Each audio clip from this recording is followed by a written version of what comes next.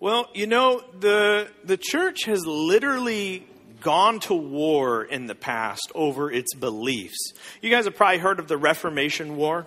The Reformation War, it was from 1517 to 1648. And we have no clue exactly how many lives were lost or exactly how bad it was. But it was such a long war over Europe. One of the things that we can look at is just in like one of the battles alone, Germany lost a third of its population in just one of the battles alone. It's pretty crazy and pretty devastating to think that the church would go to war with the church all over Europe and that it would be such a devastating thing. And although beliefs are very, very important, don't get me wrong, beliefs are important. However, when we open up our Bibles and we look at the New Testament, when you look at the authors of the New Testament and look at the words and life of Jesus, you see that the beliefs or the commands of Jesus, I mean, number one, they're simple, but then also they're very memorable. And the other thing is they're very, very actionable. I mean, Jesus, when he steps on the scene, he basically comes to them and says, hey, I am the Son of God. If you want to know what God is like, well, then look no further. You can look at me. And he says to him, he goes, here's the thing I want you to understand. In order to get to the Father, you are going to have to go through me. And he looks at Peter and it makes it as simple as possible. And he says, Peter, it's on this simple belief that I am the Son of God, that I am God in human form, that I'm going to build a movement on top of you. And here's the thing I want you to actually do, Peter. What I want you to do is I want you to live this out in the context of your life. And I want you to love one another. But here's the thing. I want you to love one another in the way that I have loved you. That was the action step that they were to take. And it was this simple, actionable step that they would be remembered for. I mean, John was there. He remembers when Jesus said it. Jesus said, by this, everyone will know you are my disciples, if you love one another. This is the thing. This is the litmus test. This is the measuring stick. Everyone will know you are with me, that you are like me, you are a Christian, by how you love. And so here's the thing, when it comes to Christianity or being a follower of Jesus, if we were in an elevator with somebody and we had 10 seconds and they're like, hey, could you explain this Christianity thing to me like really, really quick? We'd say, sure, no problem. Let me tell you just real quick in one sentence what it is. It's recognizing who Jesus is and choosing to love others the way that Jesus first loved us. Recognizing who Jesus is and choosing to love others the way Jesus first loved us. That's Christianity in a nutshell. That's what following Jesus looks like. And a lot of people in church, they sometimes debate about, well, is that enough? I mean, just how much grace are we supposed to have? Can you really change the world with grace? I mean, what about this problem in the world? What about this? Don't we need to hammer people with our beliefs and convince the world to believe what we believe? But here's the thing. Just based on this simple principle. Remember, there was no Bible for hundreds and hundreds and hundreds of years. Before there was ever a Bible, there was a church where all they had were the teachings of Jesus and a few letters circulating around of Jesus's life. And they recognized who Jesus was, that he was their king, that he was the Son of God, that he was God in human form on earth, and that the thing that they were supposed to do above all else was love one another in the way that God and the way that Jesus had shown his love for them. And guess what? It was enough. It was enough. It was during a time of persecution where a government literally labeled Christians as terrorists and hunted them down and killed them publicly. And Christians didn't raise their fist one single time. And yet Christians outlasted that government, toppled that government, and then Christianity became the state religion of that same government that tried to snuff them out. And it changed the world. It changed an entire Roman Empire. And it seemed to be enough. I mean, can you imagine for just a minute if we took this seriously? Imagine a world where people are curious of what we believe and are envious of how well we treat each other and amazed at how well we treat them. Imagine the impact that can possibly have. where the world might say, like, oh, I'm still on the fence about some things you believe. But man, I'm here anyway. Because I've seen how you treat one another. And I know how you've treated me. I mean, the thing you have to understand is that the first generation church, the first Christians, they changed the world. But they changed the world by how they behaved, not what they believed. It wasn't their theology that changed the world. It was their behavior, and it was how they treated one another. And John, he would talk about this. John, later in his life, he wrote the Gospel of John, which we've talked about and we've referred to many times, even in our past series that we just got done with on faith. But he also wrote another letter that you may not be familiar with called 1 John. And again, for context, this was written at the end of John's life. He's probably 80 to 90 years old. All of the apostles and disciples have been martyred and killed in very public, terrible ways. They've been stoned to death. They've been put up on cross upside down. I mean, terrible stuff. Jerusalem has been burned to the ground. The temple is gone. And John sits down and he's trying to lead the way. He's trying to give guidance to the Christians, the first generation church that's been around now for about 60 years. And he sits down and he pens these words and he says this. He says, "For this is the message you heard from the beginning." At the very beginning, he goes, guys, this isn't anything new. You know that this is the OG message. This is what Jesus talked about, and this is what we've talked about for the last 50 to 60 years. We've never wavered from this. This is the thing. This is the main thing, and this has to remain the thing. He says, for this message you heard from the beginning, we should love one another. He says this is what it's all about, that we should love one another. And this is what he says next. He says, because we know that we have passed from death to life. Because he's saying we know that we have confidence. We have confidence in our identity and who we are. And we have confidence in our eternity and where we're going. We can have confidence. What in the world, John, would you say would ever give us confidence? Where we don't fear death, where we don't fear hell, where we can be confident and happy in who we are and find some security in our life. What in the world would ever give us that? He says, well, what gives you that? What you would have is because we love one another. If you love one another, you will have that confidence. If you love one another, you would be confident in your eternity. You would have hope. You would have peace. Because how we love one another is the litmus test. How we love one another is the scale. How we love one another is the measuring stick.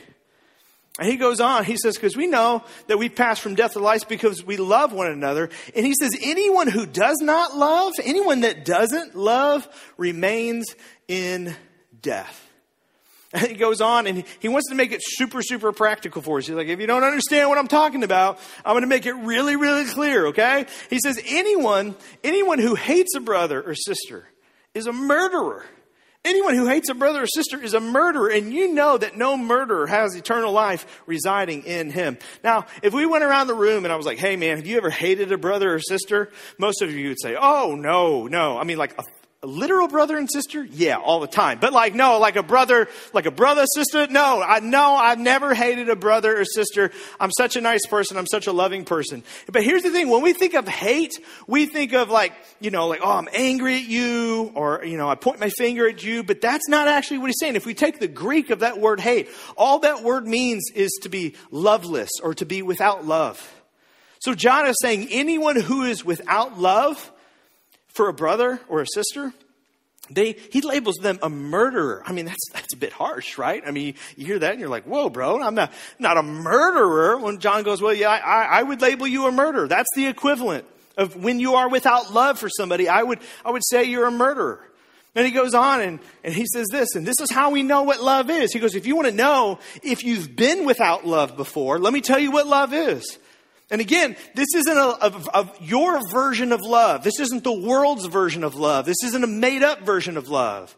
And John says this isn't up for debate. There's a certain brand of love that we as followers of Jesus follow. And he says this, we know what love is because Jesus Christ laid down his life for us.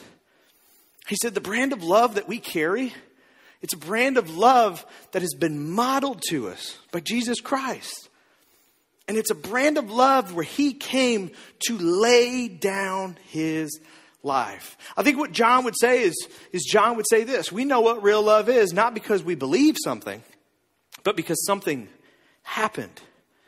John is saying, look, I'm not making this up. This isn't belief. This isn't in my head. This is something that I have experienced. I was with him. I was with him during those years, and I was with him during his death. And I'm telling you that this isn't something that I just believe in my heart. This isn't something that was fed to me. This is something I have experienced. And he says, and it's true of you as well. The only reason you would ever do this is because it's something you experienced, not because it was something that you were told. And that's true for every single one of us. I mean, Jesus came and gave this experience. He literally loved the world, and he loved these men and these women.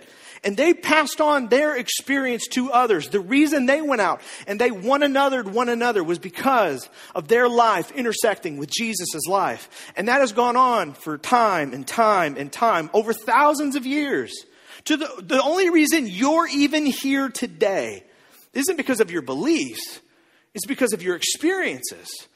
Because you've experienced God's love through someone else. There's a reason someone invited you. Somebody was there for you. I mean, this entire church, the only reason that it even exists is because 11 years ago, 8 people got together in a Troy meeting room at the Firehouse on Cherry Street and said, you know what? We want to create a church where people can experience the love of God. We want to create a church environment where we go out into the community and we actually live this out. We live out our faith. Not to just create a place where people can come and believe things and say they believe things and recite things and sing about things and pray about things and talk about things, but a place where we can go out into the community and into the world and actually give out the love of God. See, what we believe is always attached to an experience that we've had, something that's actually happened to us. And John goes on and he says this. He goes, this is how we know what love is. Jesus laid down his life for us. And he says, and we, you, me, anyone who calls himself Christian, we ought to lay down our lives for our brothers and sisters.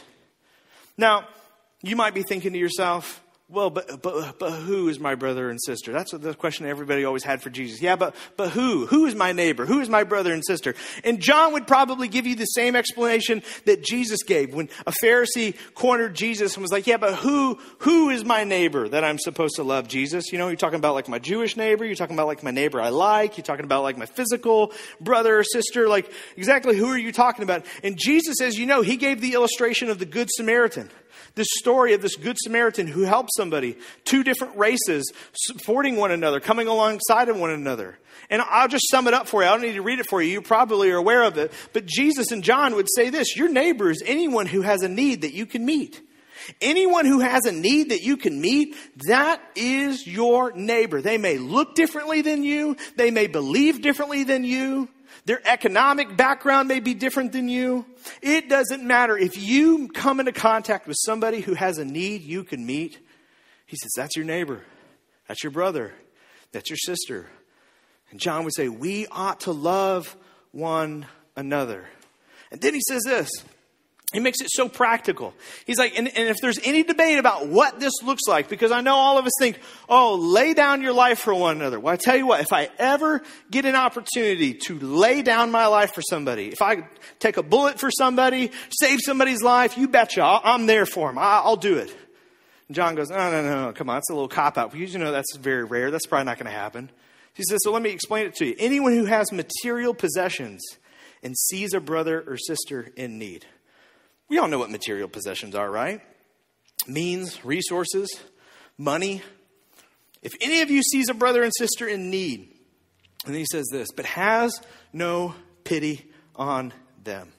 Now, if you don't know anything about the Bible, you know, the Bible, especially the New Testament, right? It was written in Greek, okay? Old Testament, Hebrew, New Testament Greek. These letters were written in Greek, and they were written and transcribed, and these documents were taken, and then, over time they were translated, right? That's why there's all these different versions of these Bibles, right? A lot of times when we read stuff like this, you'll see that NIV. That's the New International Version, right? And so here's the thing, as John wrote this letter, and as they started to translate it out, what John actually says here is so vulgar and rated R. It's honestly, it's a little disturbing. And so I think that John wrote something very vulgar, very disturbing, very rated R. And then they started to translate it and we can't read that in church. That's not good. We got to make that like PG-13. And so they made it like PG-13, and then they made it like Disney PG, and then they made it like PG-PG. You know what I mean? And it just kind of got, just watered down. And so I would hate for you to miss what John actually says here. And so I want to unpack the rated R version for you just a little bit. So let's go a step back to the King James Version, which, for some of you who are older, we don't ever read King James, but this is basically, like what you grew up with. So there should be like a blue light special. I should get like an award or something for reading King James today or something. But let's take it back to the King James. But whoever has this world's goods and sees his brother in need and shuts up his heart from him. Shuts up his heart from him. That's a little bit clear, right? To shut up one's heart. But you know what? I just don't think that that's good enough. That's still a little Disney PG, okay? Let's go back to the very beginning. Let's look at the actual Greek. Let's look at the actual manuscript of what he said. If you don't know Greek, let me tell you what this says. This says, kalise, ta, spagna, atu, atu. I can't tell you for how many times in the mirror I practiced that this week, so I wouldn't mess it up, all right? But that word spagna right there, that means to shut up the bowels from him, okay? Shuts up the bowels. I don't know if you know what that means or not, okay? Shuts up your bowels. I don't know if you've ever had your bowels shut up before, okay? But my dad was a pastor. He was a great visual illustration. He loved visual illustrations. So just in case you're not with me yet, okay? So it's like when something needs to come out and it can't. Angie, are you getting this? Okay? It's like something and you're bearing down, right? And you're like, come on, Angie, give me your best bear down face. Oh, that's good, yeah. And it's just not coming out. You guys get the illustration yet? Okay? Just say amen and I'll stop, okay? Okay, thanks you. All right, good. The children are scarred over here, all right? The teenagers are like, this is not what we talk about at youth group, right? But the bowels are shut up. He says, if you see your brother in need and you suddenly get your bowels shut up, well, and then he says something else. But there's a good news, okay? There's a new version of the Bible coming out. It's called the MSD, the Michael Scott Davis translation, all right? So let me give you the Michael Scott Davis translation of what John is actually trying to say. If you see a man or a woman in need and you get financially constipated, you are full of something, baby, but it ain't the love of God. You say you love God, but you are full of, and you just go ahead and insert your favorite family word right there, okay? I know there's a lot of different ones in the room, so we'll just leave that up for your interpretation, of what you like to use. But here's the thing. John, let's go back to the NIV and put it all back together, because what John says is incredible. If anyone has material possessions and sees a brother and sister in need and has no pity on them, if they are financially constipated all of a sudden, how can the love of God be in that person? How can somebody say that they love God and you come into contact with somebody in need and you go, nope, can't today. Sorry, don't got it, don't want to, not interested, roll up the window, look the other way. He says, how can the love of God be in that person? Now, I don't know about you, but that's pretty harsh. I mean, that's a terrible visual. That's a little rated R. That's a little bitey. That makes me kind of maybe feel a bit guilty at times of my response and what I've done. But here's the thing. Why such vulgar language from John?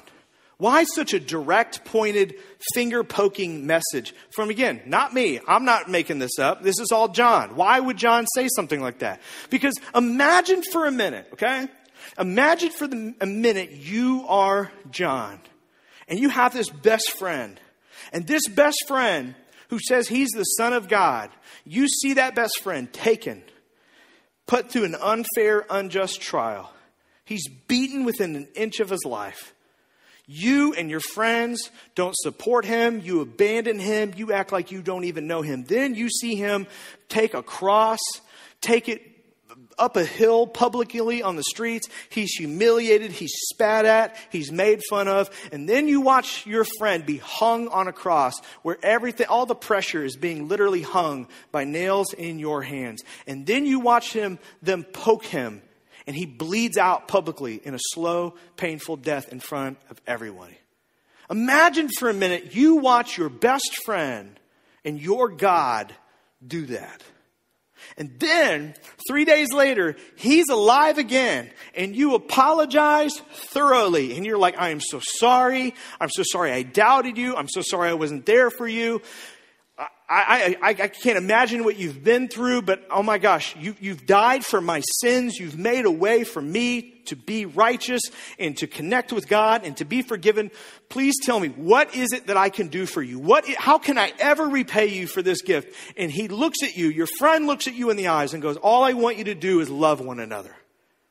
That when you come across somebody in need, you love them. And I'm not saying you just say you love them. I'm saying I want you to actually do for them what I've done for you. But you and I both know you'll never actually have to die for somebody. So what I'm saying is if you have the means to take care of somebody's needs when they're going through something, please do. Please take care of them.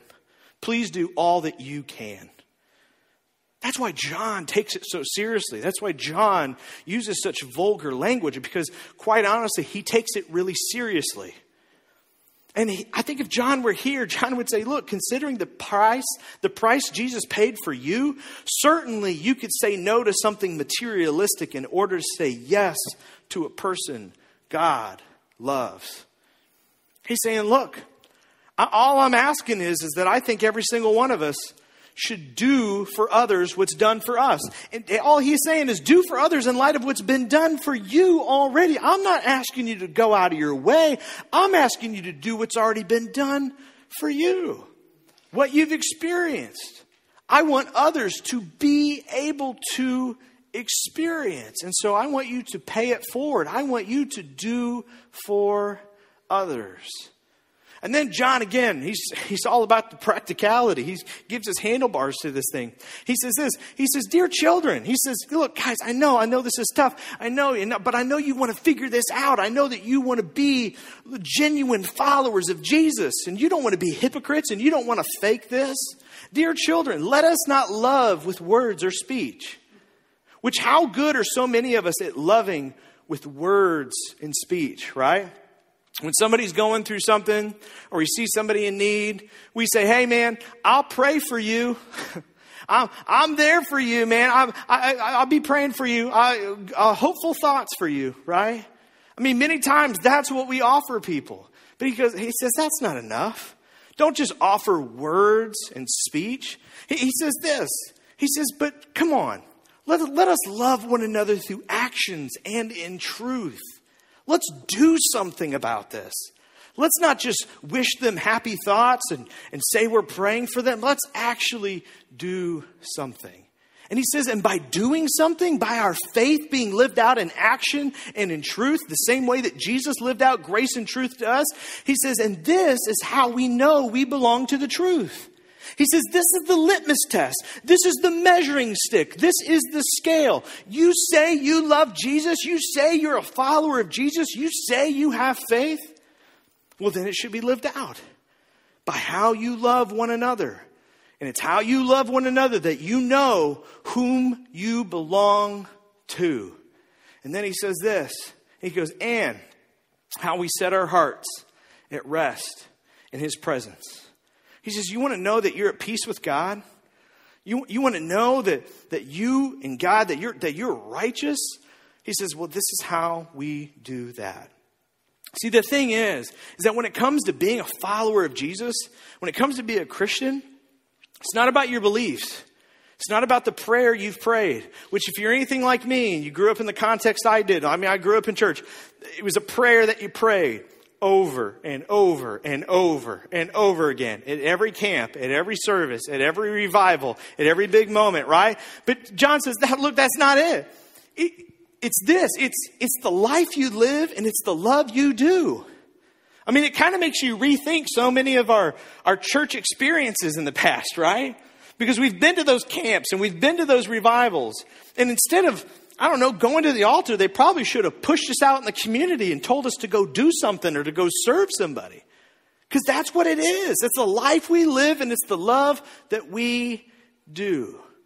And here's the thing. While the church world is debating about their beliefs and about what we're supposed to do with this issue and that issue and all that stuff, all of that is debatable and we can fight about it on social media and we can fight about it in the church.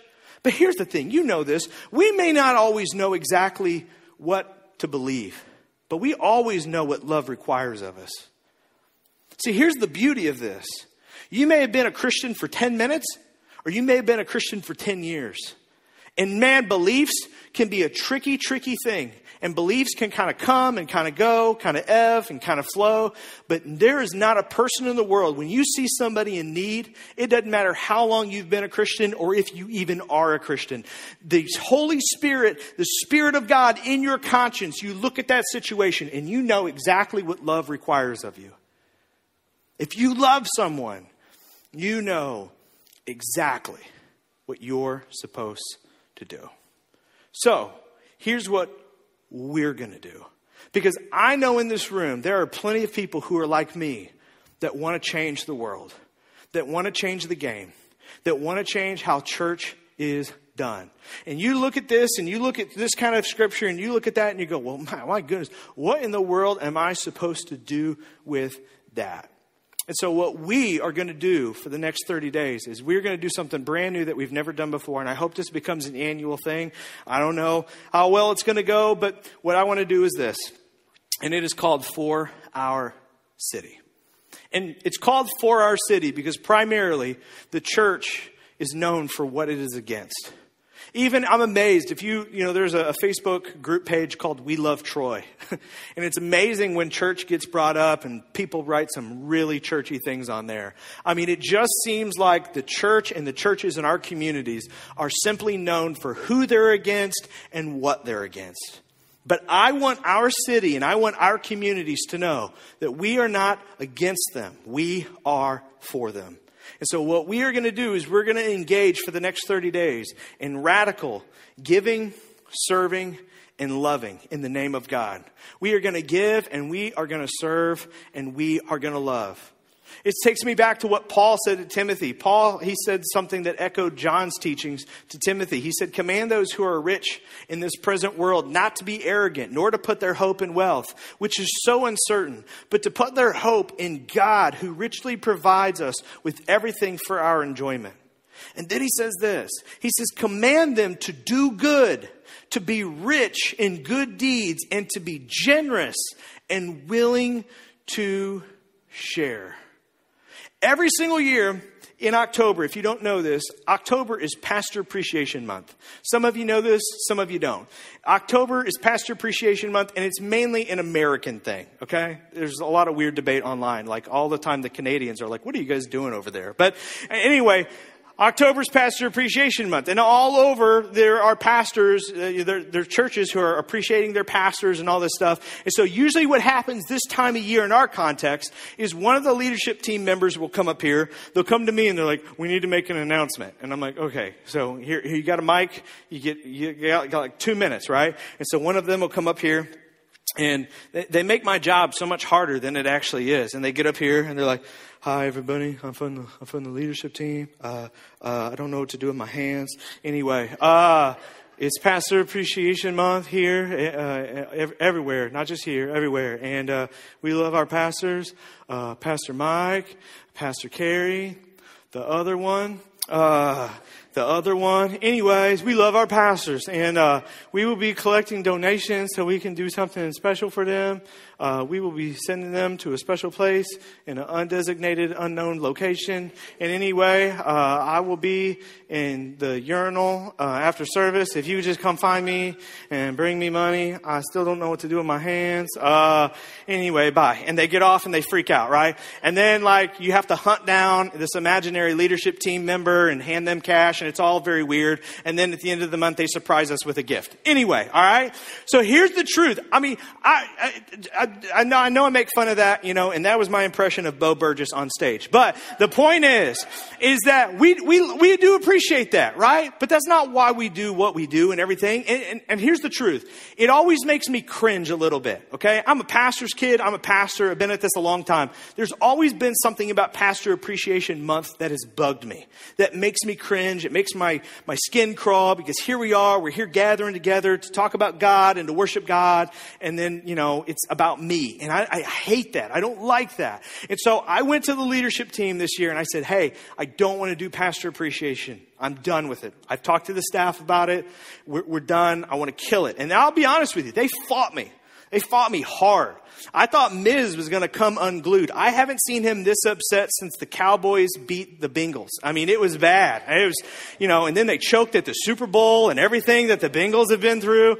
I mean, I'm sure Miz is watching online. I mean, he's had a rough life, right? And so all of that was the equivalent of how he freaked out in leadership team meeting. All right. So just to give you a little visual, I hope Miz is watching online right now. So anyway, but they fought me on this, okay? And so they're like, well, you better come up with something different to do, you know? And like and they were trying to think of some things. And so there was one week I got sick, which I never get sick, right? But when I get sick, I take NyQuil, and I haven't ever done drugs. And so I see a lot of things when I do NyQuil. And so anyway, took some NyQuil, and I don't know if it was the NyQuil talking or it was God, but he gave me this idea for our city. And so here's what we're going to do for the next 30 days. For the next 4 weeks, we are going to have 4 non-for-profits that are absolutely killing it in our church.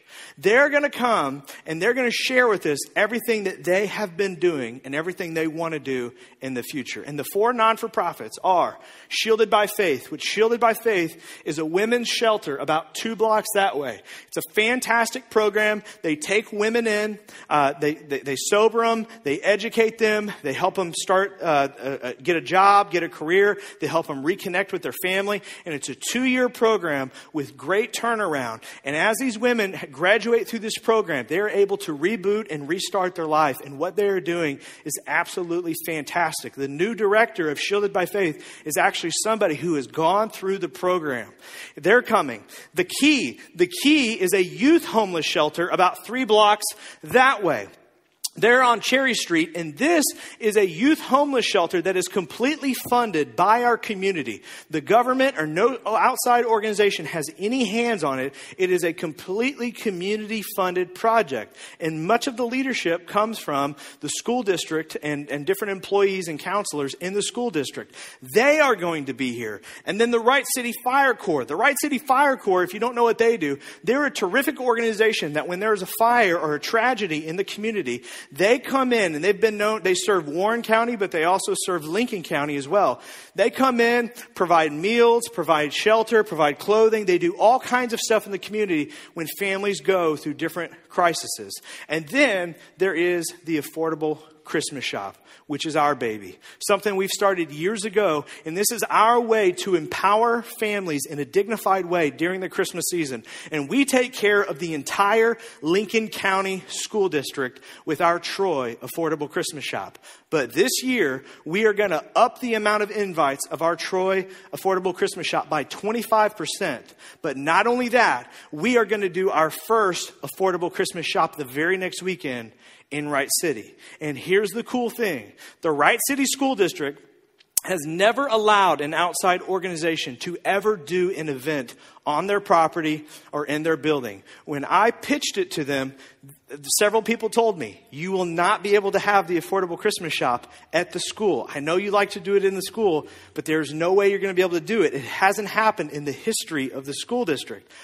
Toppled on, history on top of that, there was another pastor in Wright City who has beef with me, who stepped forward and told this committee, hey, by the way, don't trust Mike Davis. He's the type of guy, if you give him an inch, he'll take a mile. This guy needs to be shut down. Thanks to that guy. Well, here's the thing. I just got an email this week and we have been approved. We will make history this year. And we will be the first outside organization to ever hold an event in the Wright City schools. Isn't that cool?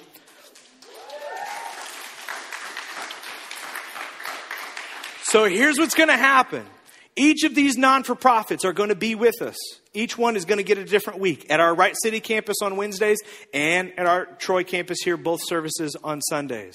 And each week they'll have an opportunity to come up here and talk a little bit about what they do. They're going to bring their residents. They're going to bring their executive boards. During the Affordable Christmas Shop, the counselors who have been partnered with me for many years are going to come here, and I'm going to get a chance to interview them for a minute.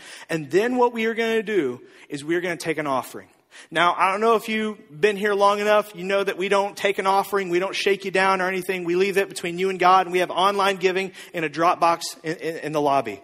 Because we want you to have a good experience. And it's not about money. It's not about what you can do for us. It's about what this can do for you. So we don't do an offering. But here's the thing. For the next 30 days, we are going to focus on radical generosity. We are going to take some Jesus elixir and we are going to unconstipate ourselves a little bit here, okay?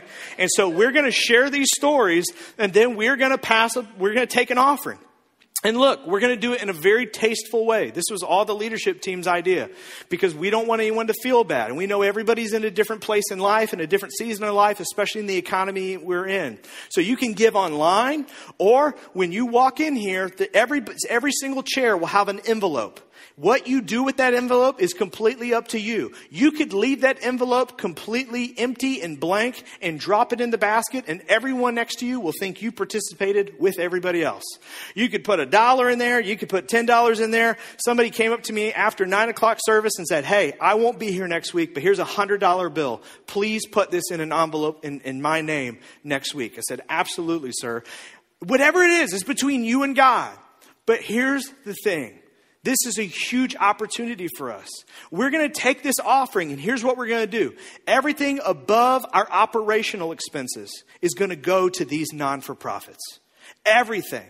We've calculated exactly what our costs are because I went to the leadership team and I said, hey, I want to do this, and every week, everything that comes in the offering, I want to give away. And the leadership team says, we will not allow you to do that, okay? We will not be able to pay the light bill. We will not be able to pay your staff, okay? So we have to at least do our operational expenses, our utilities, and our staff. I said, okay, I'll meet you there, all right? Which, by the way, those of you who give already at a regular basis, you're taking care of that plus. So here's the thing. Those of you who give, this is an opportunity to give more, and everything you give is going to go to these non-for-profits. We're going to take it all, we're going to split it down the middle, and we're going to give it to each of these non-for-profits. But here's the thing. For those of you who don't give, for those of you who are a bit financially constipated, and you've been like, well, I love people with my time, and I love people with like the smile, you know? I mean, I don't need to give a gift. I am the gift, okay? We love that. We love that you give yourself as the gift. But here's the thing. These are John's words, not mine. He says, if you see a brother or sister in need and you don't do anything about it, you're full of something, but it ain't the love of God. And let's be real honest with ourselves for just a minute. How many of us make sure that we're taken care of before we ever even think about taking care of anybody else? How many of us, we don't live within our means. We don't master our money. We are mastered by our money. This is a chance to fix that. This is a chance to change that. And here's the thing. Many times when we talk about this, you're like, oh, the church always wants my money. The church is out. Well, here's the thing. I've gotten around that because the church ain't getting any of your money. You know who's getting your money? Shielded by Faith. The Key. Wright City Fire Corps. And here's the thing. Here's what we are going to do. We're going to fund game changers for our partners and life changers for the people they serve.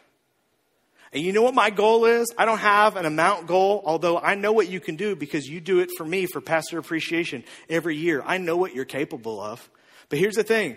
I'm not asking for your gift. I'm not asking for you to send any of our staff on a little weekend getaway or anything like that. We're not making it about us. And we're laying that down so that we can all serve people better. We, the staff, are choosing to say no to that so that you can put your faith where your mouth is. And what our goal is for every single one of us is 100% participation every single week. Because as we've talked about in this series, this is not about money. This is about your faith.